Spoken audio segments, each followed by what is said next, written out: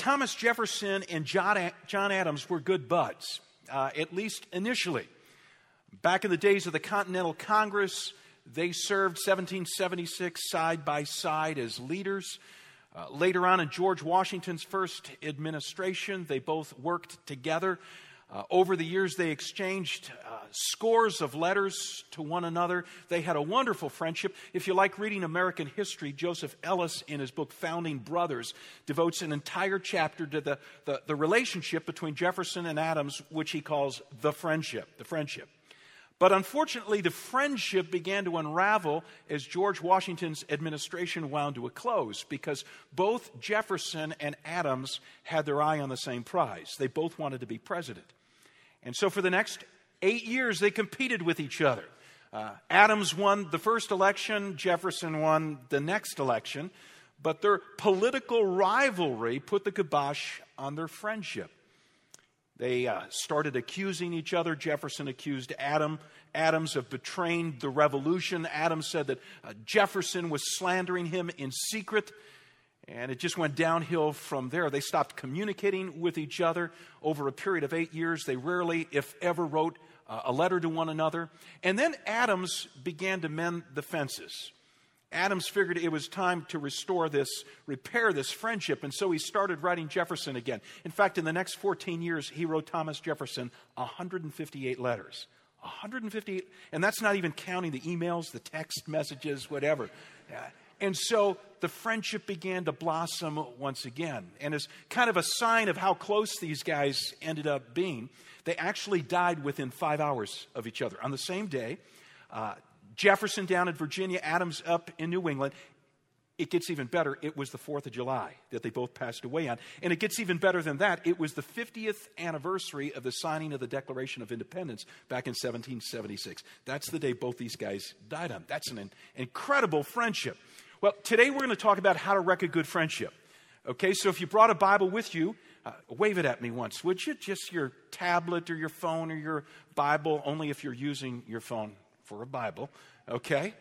And let's turn to James chapter 4. We're in the 8th installment of a 12-part series, Faith That Makes a Difference. The last couple of sermons that have come out of James have had to do with relationships. A couple of weeks ago, Sue was preaching on Mother's Day about the power of words. James chapter 3, verses 1 to 12. Our words can build people up. Our words can tear people down. Last week, the topic was RQ, relational quotient. How much wisdom do you have with regard to relationships, building relationships? That was James chapter 3, verses 13 to 18. Today, we're moving into James chapter 4, but James is still beating the drum for healthy relationships. Only this time around, he's going to come at the topic from a negative angle, which is why I'm calling it How to Wreck a Friendship. How to Wreck a Friendship. There are actually 4 friendships described in today's passage, and I'll help you get a handle on wrecking every one of them, okay? But the good news is we're then going to learn how to restore each of these friendships. Actually, one of them we're not going to restore because it's not worth putting back together, and you'll see why when we get to it. But if you haven't taken the outline from your program yet, I encourage you to do that. Get out James 4 and your outline. Here's number 1, how to wreck a friendship with others. How to wreck a friendship with others. And the way you do it is insist on getting what you want. Insist on getting what you want. Let me read the opening verses to James 4. James writes, "What causes fights and quarrels among you? Don't they come from your desires that battle within you? You desire to have, so you kill. You covet, but you can't get what you want, so you quarrel and fight. You don't have because you don't ask God. And when you ask, you don't receive because you ask with wrong motives, that you may spend what you get on your pleasures." Stop right there.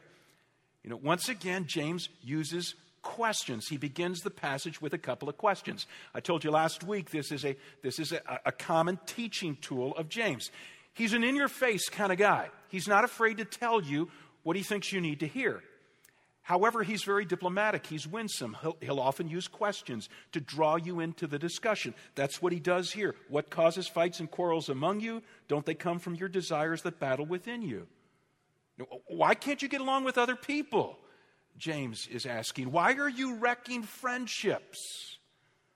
Please note, if you would, that the words fights and quarrels, those two nouns in verse 1, are in the plural.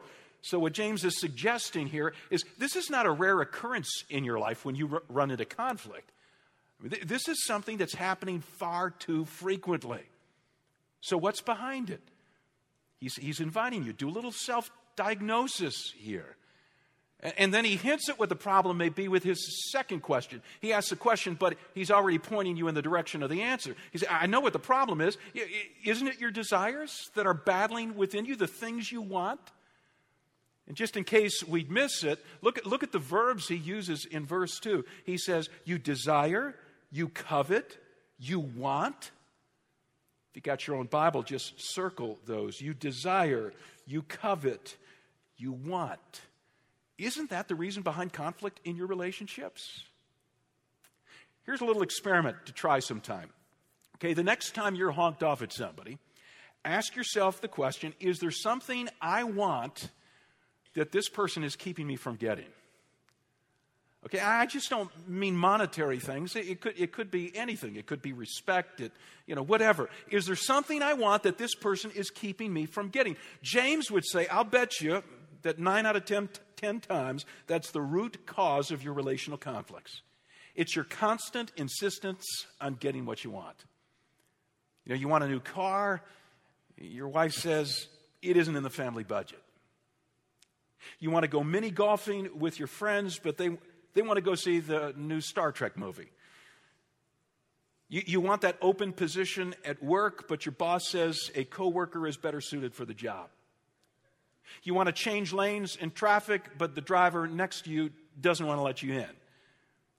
You want to come in at 1 a.m. and your parents say curfew is midnight. You see where I'm going with this? Whatever the relational conflict, ask yourself the question, is there something I want that this other person is keeping me from getting? Because that's probably the root of your relational problem. And that root wrecks friendship. In fact, James puts it a little stronger in this passage. He says that our insistence on getting what we want not only leads to fights and quarrels. Please note that he uses those expressions twice, once in verse 1, another time in verse 2, fights and quarrels. But he goes on to say, first line of verse 2, it can even lead to killing other people. Look at that. You desire but do not have, so you kill. Now, you think James means that literally? He's writing to Christ followers, and he's a little bit concerned that they might want something so badly they'd murder someone else to get it? I don't think so. Most Bible scholars feel he's writing using hyperbole, exaggeration to make his point. He's making the same point that his half-brother Jesus made in the Sermon on the Mount, when Jesus was talking about what murder is. Remember that?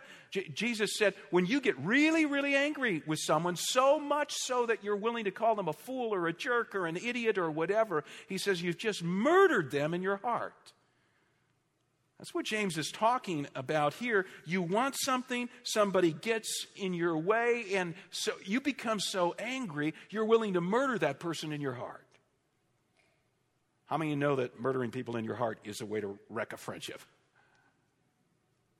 Be careful of insisting of getting what you want because it wrecks relationships. Okay, what should you do with your unmet desires? So you want stuff, you've got legitimate desires. What do you do with them? James has a two-part answer to that question in the opening verses of James 4. The first part can be found in the closing line of verse 2. Look at that. He says, you do not have because you what? Say it out loud. Do not ask God. You do not have because you do not ask God. In other words, if you really want something and somebody is standing in the way of you getting it, rather than powering over that person, which is just going to wreck the friendship, why don't you try going to God with that desire, that want? Why don't you pray about it? That's a novel idea. Some of you are saying, well, I've tried that. I wanted something. I couldn't get what I wanted. I asked God for it. I still didn't get it. Okay, then James would say, I've got part 2 to my answer to you. Part 2 to the answer is this. Sometimes, consider the fact that sometimes God is not going to give you what you want. So you need to let it go. Look at verse 3. When you ask, you do not receive because you ask with wrong motives, that you may spend what you get on your pleasures. Sometimes God says, there's just a little too much self-centeredness in this request. So my answer is no. And it might be even for something good. Now, we're not just talking about God give me patio furniture. It might be for the healing of a loved one where God says, no, I've got other plans. And besides, there's a little too much selfishness in this request right now. Let it go. Now, let's put what we've learned from James into practice here. Now, can you bring to mind right now a situation in which you're having a conflict with somebody else, and the conflict is due to the fact that you want something, and they're keeping you from getting it? Okay, anything come to mind? Let me make something up for my own life, okay? Let's say I want to take Sue on a 1-week getaway. And so I'm kind of pumped about this. I go to the travel agent. I come home with brochures. I can hardly wait to sit her down, break the good news to her. And so we sit at the kitchen table, and I push the brochures across, and I say, look at this. And she says, yeah, I'm sorry, but no. What do you mean no? Well, we don't have the money for it to begin with, and if we could afford to do something like this, I'd rather spend the money on a new sofa for the living room. Oh.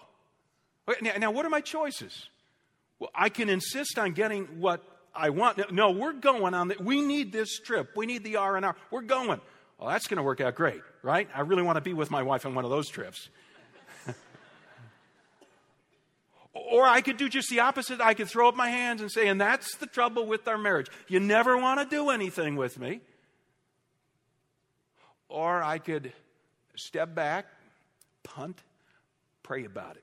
I could say, God, I really feel like Sue and I need some R&R. And I'm just, it's not apparent that we have the money for it, but you can provide if you think this is something we need. Would you do this? Now, God may do it for me in a variety of ways. God may open an outside speaking gig so I could bring in some money, and I could say to Sue, look, God's given us the money to do this trip. Or someone could come up to me and say, hey, Jim, my wife and I, we've got a condo down on Hilton Head if you ever want to use it for a week. By the way, I don't know anybody in our church who has a condo on Hilton Head, so I'm not trolling here. Although if it works and you do have a condo on Hilton Head, maybe God will change Sue's heart and mind on the matter. Maybe Sue will come to me and say, the more I think about it, we could do without a stupid new sofa in the living room. What we need to do is kayak for a week in Colorado. Yeah, she comes to her senses. Any number of things God could do. Or God could say no. This time around, Jim, I'm not interested in giving you a positive answer to your prayer. And so you need to let it go. Maybe that means I need to go sofa shopping with Sue. Or maybe that means I need to give up my R&R trip and replace it with a Go Team trip. Sue and I need to raise some support and go to Sierra Leone with the next Go Team trip and serve side by side. Maybe ultimately that'll be more refreshing than lying on a beach side by side for a week.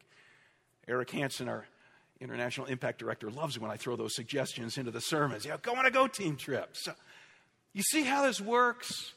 What wrecks a friendship with others is when we insist on getting our own way, getting what we want.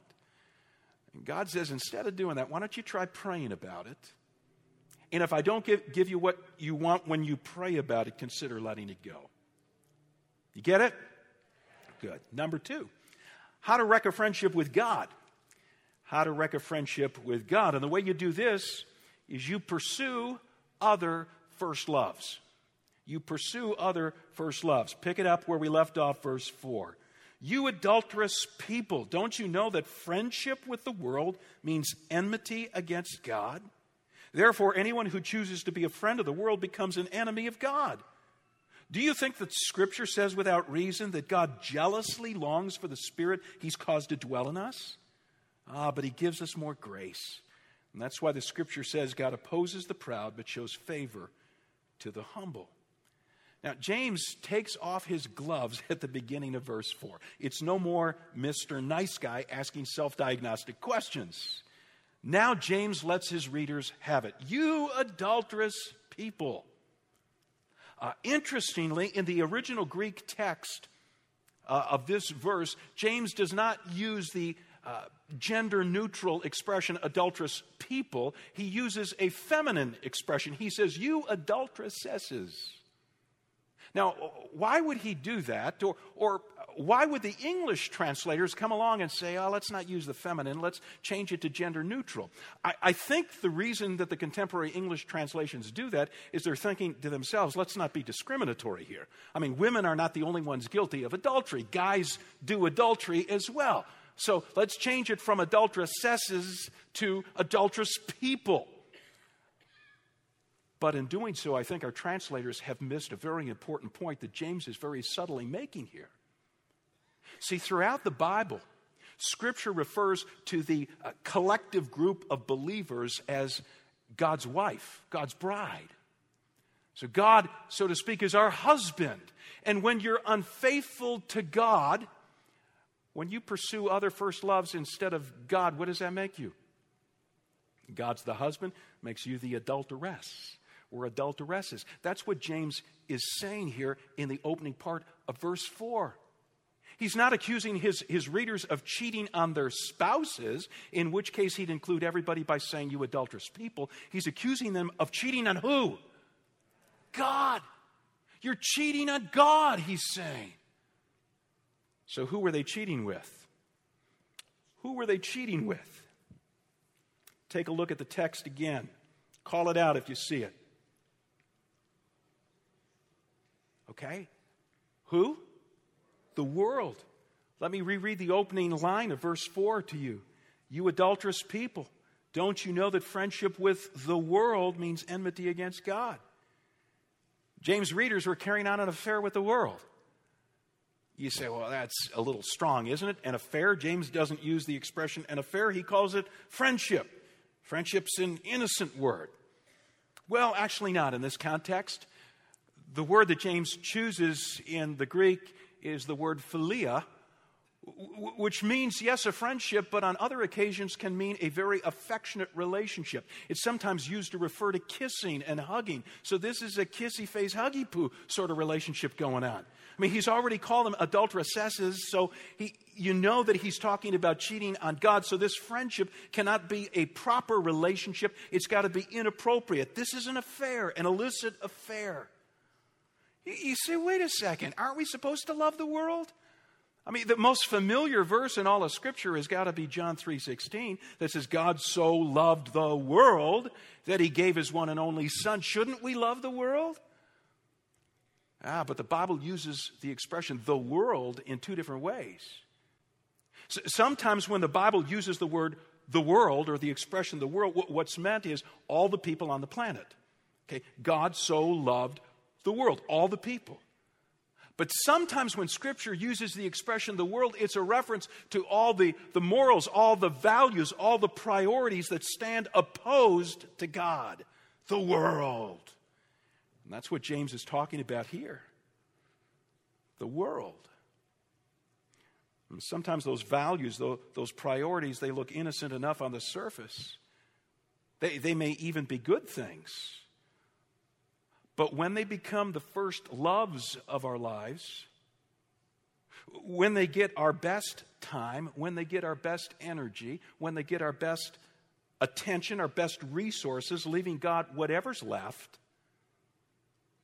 then they become our secret lovers.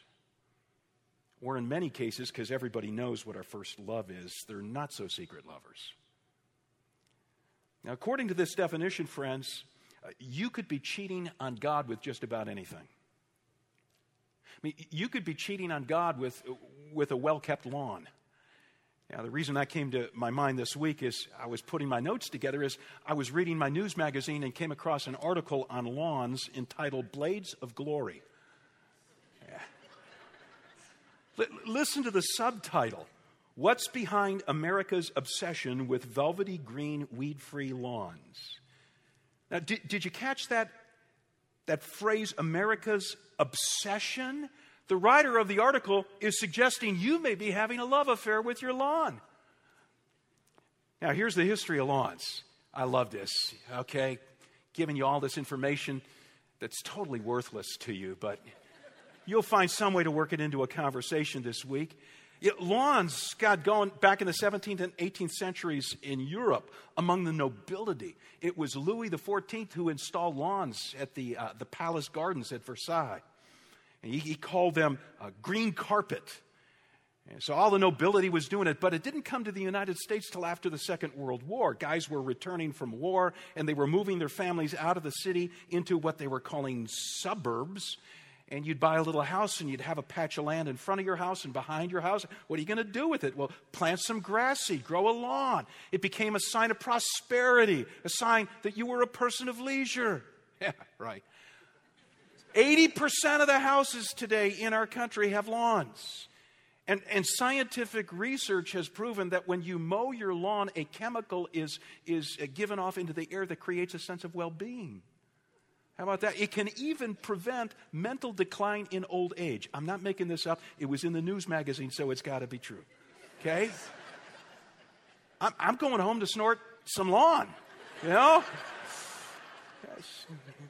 I didn't say smoke some grass, okay? Yeah. It's great. Lawns are great. Oh, but then you think all the sacrifices we make for the sake of lawns, all the fertilizing, all the mowing, all the weed whacking, all the trimming, all the watering we do. It's endless. Last year, we spread 90 million pounds of fertilizer on our lawns. So, some of you were responsible for 1 million of it yourself, right? 78 million pounds of pesticides applied to our lawns to get all those grubs and nasty weeds and whatever out. A $40 billion a year business, lawn care.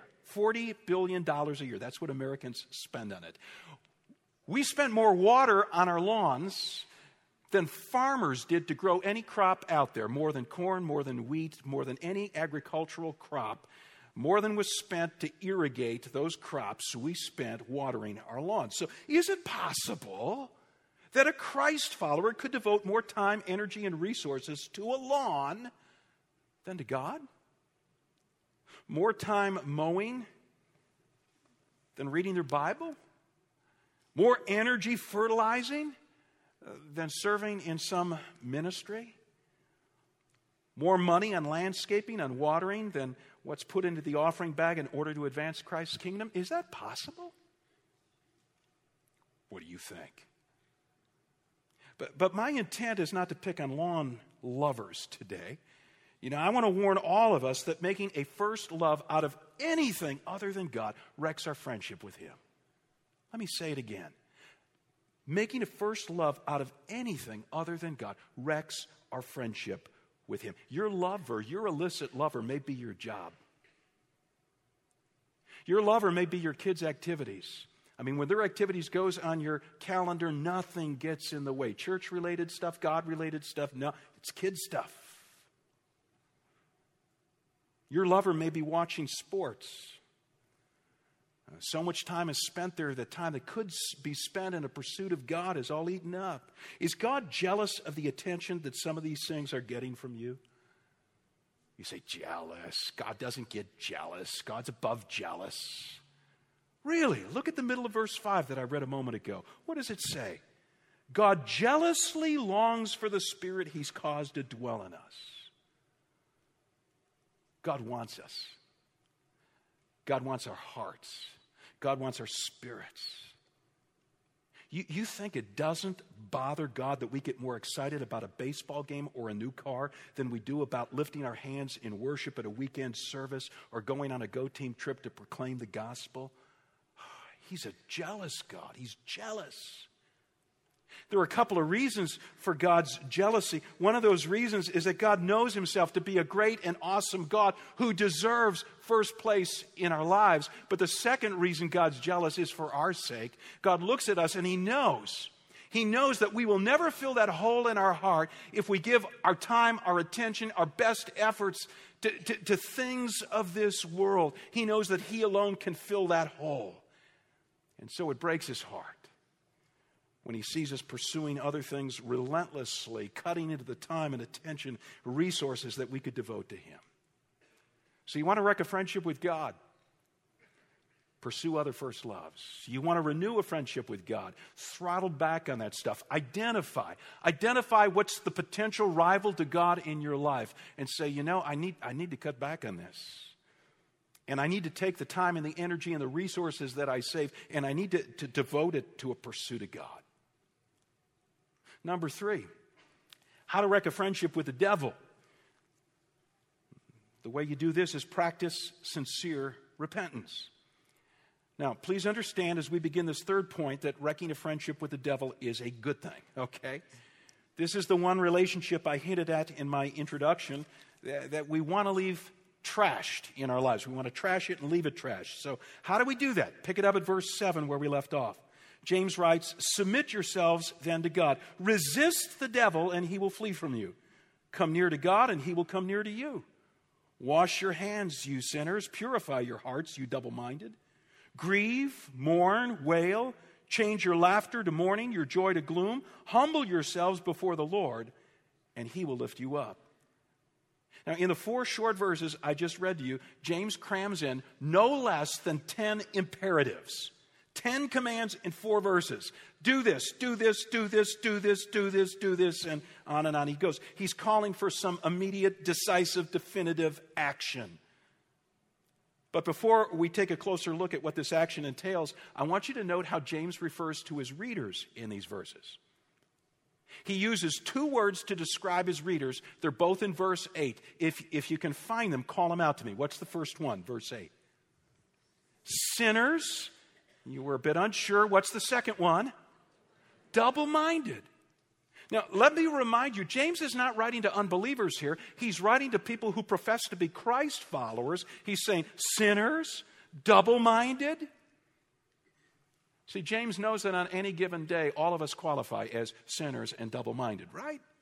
Sinners. We all think, say, do things every day, displeasing to God, dishonoring, disobedient to Him.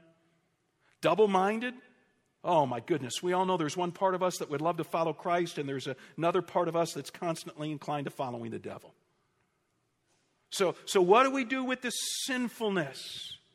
What do we do with this double-mindedness? Why, this is why James gives us 10 imperatives that tell us what to do. In fact, if you've got your own Bible in front of you, verses 7 to 10, circle these 10 verbs. Submit, resist, come near, wash, purify, grieve, mourn, wail, change, humble. Now, we don't have the time to tease out what is meant by every one of these 10 commands, so let me sum them up in one phrase. Practice sincere repentance. Repentance means to do a 180-degree turnaround. So James is saying, you find yourself in the course of a day moving in Satan's direction. Stop. Confess your wrongdoing to God. Do an about-face and start heading in God's direction. That's what repentance is. Let me give you an example, okay? You're at work. You're on your computer. You got more time on your hands than you know what to do with. And so you find yourself drifting to a website that you shouldn't be at. What do? You stop, you confess your wrongdoing to God, you do an about-face, and you start heading in God's direction. That's repentance. You're going Satan's direction, you turn around and go God's direction. Now, 5 minutes later, after you've been doing this on your computer, a coworker stops at your cubicle, and you start talking about the boss, and you find yourself bad-mouthing the boss. What should you do? You stop.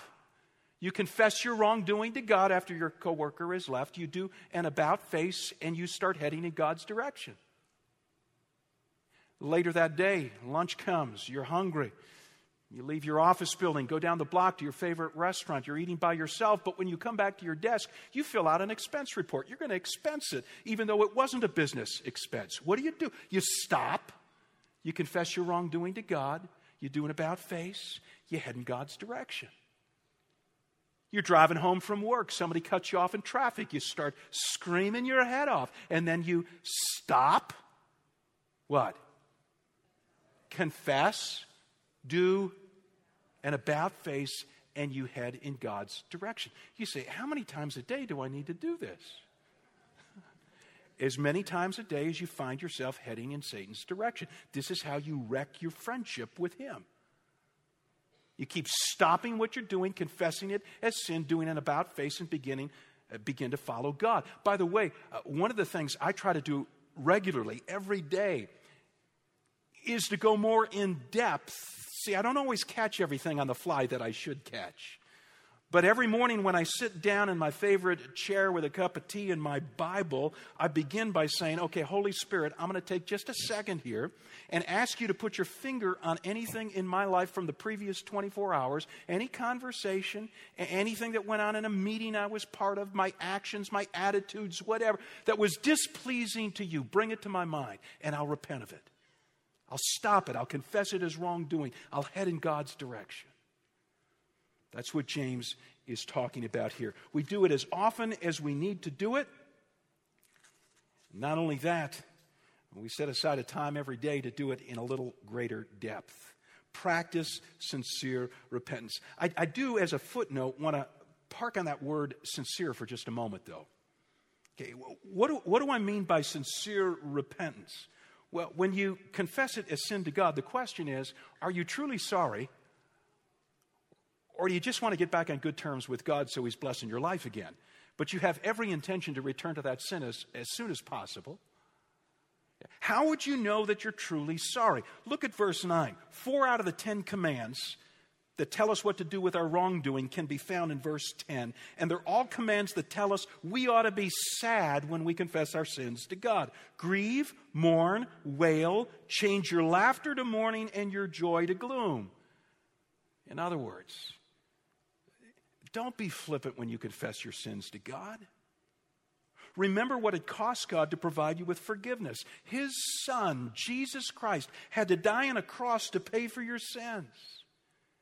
And so you should be genuinely regretful for these sins. Not just regretting that you got caught. Not just regretting that when you do something stupid and sinful, it makes your life miserable and there are consequences to pay. But you regret the fact that you've offended a God who's been so gracious and kind and generous with you through Christ.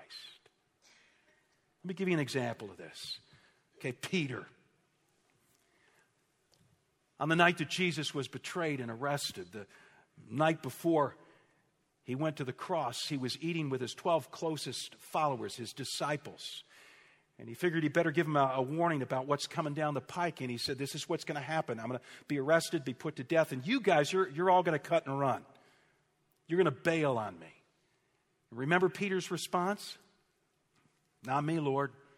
Looked around the table, even if all these other bozos, that's Living Translation there. These other guys, they do it. I will be with you through thick and thin to the bitter end. Look to your side. Peter's going to be there. Was Jesus impressed? He looked at Peter. He said, Peter, really? Before the night's out, before a rooster crows a couple of times, you're going to disown me 3 times. Never, never, never going to happen. But that's exactly what happened. Peter chickened out. Peter denied knowing Jesus. The 3rd time he denied knowing Jesus.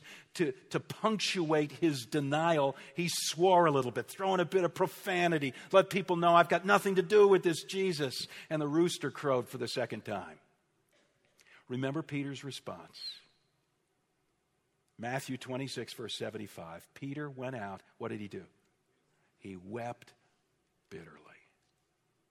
And evidently these tears were the sign of genuine repentance. He was really sorry he let down his best friend, his Savior, the Lord Jesus. And that sorrow, that sorrowful repentance led to a restored relationship with Christ, and it wrecked his friendship with the devil. You want to wreck a friendship with the devil and leave it wrecked? Practice sincere repentance. 4th and finally, how to wreck a friendship with fellow believers. And the way you do that is display a judgmental spirit. Display a judgmental spirit. Pick it up at verses 11 and 12. Brothers and sisters, okay, he's talking now to Christ followers about a relationship with each other. Do not slander one another. Anyone who speaks against a brother or sister or judges them speaks against the law and judges it. When you judge the law, you're not keeping it, but sitting in judgment on it. There's only one lawgiver and judge, the one who's able to save and destroy. But you, who are you to judge your neighbor? Okay, I'm always telling you to look for repeating words or ideas in a text, right? So I've just read to you two verses, 11 and 12. What word in various forms pops up again and again and again in these two verses? What is it? Call it out. Judge. Right. James tells us that we're not to judge other people, especially our brothers and sisters in the faith. Now, James is sounding again here a lot like his half-brother Jesus, who in his famous Sermon on the Mount, Matthew 7, verse 2, Jesus said, "Don't judge, or you too will be judged." Now, I've found in our contemporary culture, that's like the most popular verse out there these days, right? Don't judge. Yeah, it usually goes down like this. Person A dares to point out that person B's behavior is wrong, and person B's supporters gather around him and begin to chant at person A, "Don't judge, don't judge, don't judge." Is that what Jesus meant in Matthew 7, verse 2? Is calling another person's behavior wrong? Is that always off limits? Because if it is, then Jesus himself broke his own rule in the Sermon on the Mount. See, Matthew 7, verse 2 says, "Do not judge." But you know what Jesus said before he said that in the Sermon on the Mount? He said that the guy who angrily calls another a fool is wrong. He said a guy who looks lustfully at a woman is wrong. He said a guy who divorces his wife is wrong. A guy who retaliates against someone who's hurt him is wrong. A guy who spends all his money on earthly stuff is wrong. A guy who worries instead of trusting God is wrong. Wrong, wrong, wrong. You get the idea. So evidently calling somebody else's behavior wrong does not necessarily break the do not judge rule, or Jesus would have broken his own rule. Listen now, evidently there's a difference between judging a person discerningly because you're genuinely concerned that they've left God's path. There's a difference between that and judging a person judgmentally because you're highly opinionated and you're ticked off and you want to put others in their place. Judging discerningly is a good thing to do. Judging judgmentally is not. And James says, verse 11, look at this, that when we judge others judgmentally, we're speaking against the law. We're sitting in judgment on God's law. You see that? What law does James have in mind here? If you've been with us through the study of James' epistle, you may know the answer to this question because he's identified this law a couple of times already. In chapter 2, verse 8, he refers to it as the royal law. What's the royal law? The most important one that he cites, especially with regard to relationships. What is it? Love your neighbor as yourself. This is the royal law that James says, don't sit in judgment on this law. So when I'm tempted to speak up against someone's behavior and to call it wrong, I need to ask myself the question, what is my motivation? Is it love? Am I genuinely concerned for this person that they're hurting themselves, maybe hurting other people, hurting their relationship with God? If my motivation is love, if I'm judging discerningly, then I should speak up. If my motivation is not love, if I'm judging judgingly, then I should keep my opinions to myself. Otherwise, I'll be wrecking friendship after friendship after friendship, especially with other believers. Now, let me wrap things up today with a quick illustration about a guy who made a great judgment call a few weeks ago. This story was all over the news. The minute I start to tell it, no doubt you saw it on the news, you read it in a news magazine. As I tell you the story, I'm going to ask for the worship bands on all 4 campuses to come back on stage, because when I'm done, before we close, they're going to sing a song that underscores the truth of what we've learned in James' epistle today. And as they sing that song, we're going to collect our gifts, our offerings, which is one of the ways we show God that He's first place in our hearts. This is one of the ways we restore that friendship with God, make Him number one by the gifts that we bring. But here's the story I want to refer to. Chris Broussard Yeah, you heard of Chris at all? He is a basketball announcer for ESPN. Now, 3 weeks ago, there was big news in the NBA. It had nothing to do with basketball. That's my hint. Do you remember what story I'm talking about? Jason Collins became the first male pro athlete in a major sport to announce that he's gay. And when he came out, it was celebrated around the country. He heard from everybody from Michelle Obama to former President Clinton. He heard from the commissioner of the NBA. He heard from Kobe Bryant, from other ball players saying, way to go, dude. That was courage to say something like that. Thank you for your leadership on this issue. Everybody was saying this with one notable dissenting voice. Chris Broussard, sports reporter for ESPN. They put him on a panel with some other ESPN guys, and they asked the question, so what do you think of Jason's coming out? And when it got to be his turn, Chris identified himself as a Christ follower. And he said, I just got to say, the Bible calls homosexual behavior sin. And then he expanded on what he meant. He said this. He said, if you're openly living in unrepentant sin, whatever it may be, and not just homosexuality, but adultery, fornication, premarital sex, whatever the sin is, I think that's walking in open rebellion to God and to Jesus Christ. And you could hear a collective sucking of air around the country. Can't believe he said that. People were jumping on the bandwagon to nail Chris. Here's the interesting thing. Go watch YouTube. He was very respectful. He didn't say it harshly.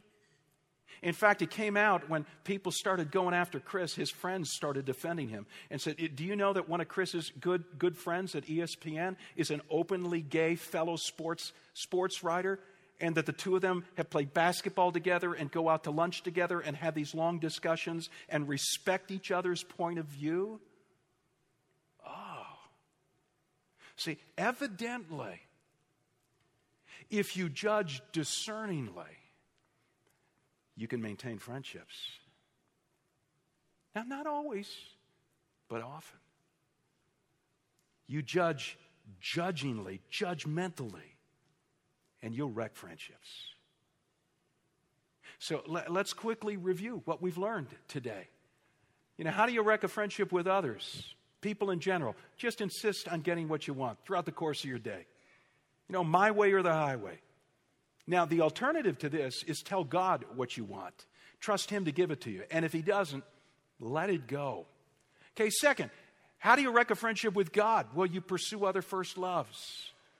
And I want to ask you to consider today what that first love might be for you.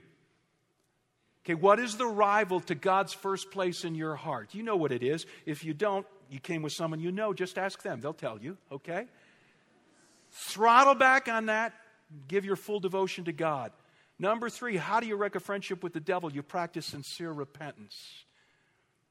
Some of you are believers, you're followers of Jesus, but it's been a long time since you've confessed sin in your life. And you just need some time to do that today. You need time to get a clean slate from God. Some of you have never done this. You've never put your hope and trust in Jesus as Savior and King. And this needs to be the day when you say, God, you haven't heard me say this before, but I want to say sorry for a lot of junk in my life. And tell Him what you're sorry for and ask Christ to forgive you based upon what He did on the cross for you. If you want some help doing this, you want somebody to pray with you, our welcome team can serve you at any of our 4 campuses in that regard as well. And then lastly, you want to wreck a friendship with fellow believers, display a judgmental spirit. The alternative to this is to be discerning in your judgment of others.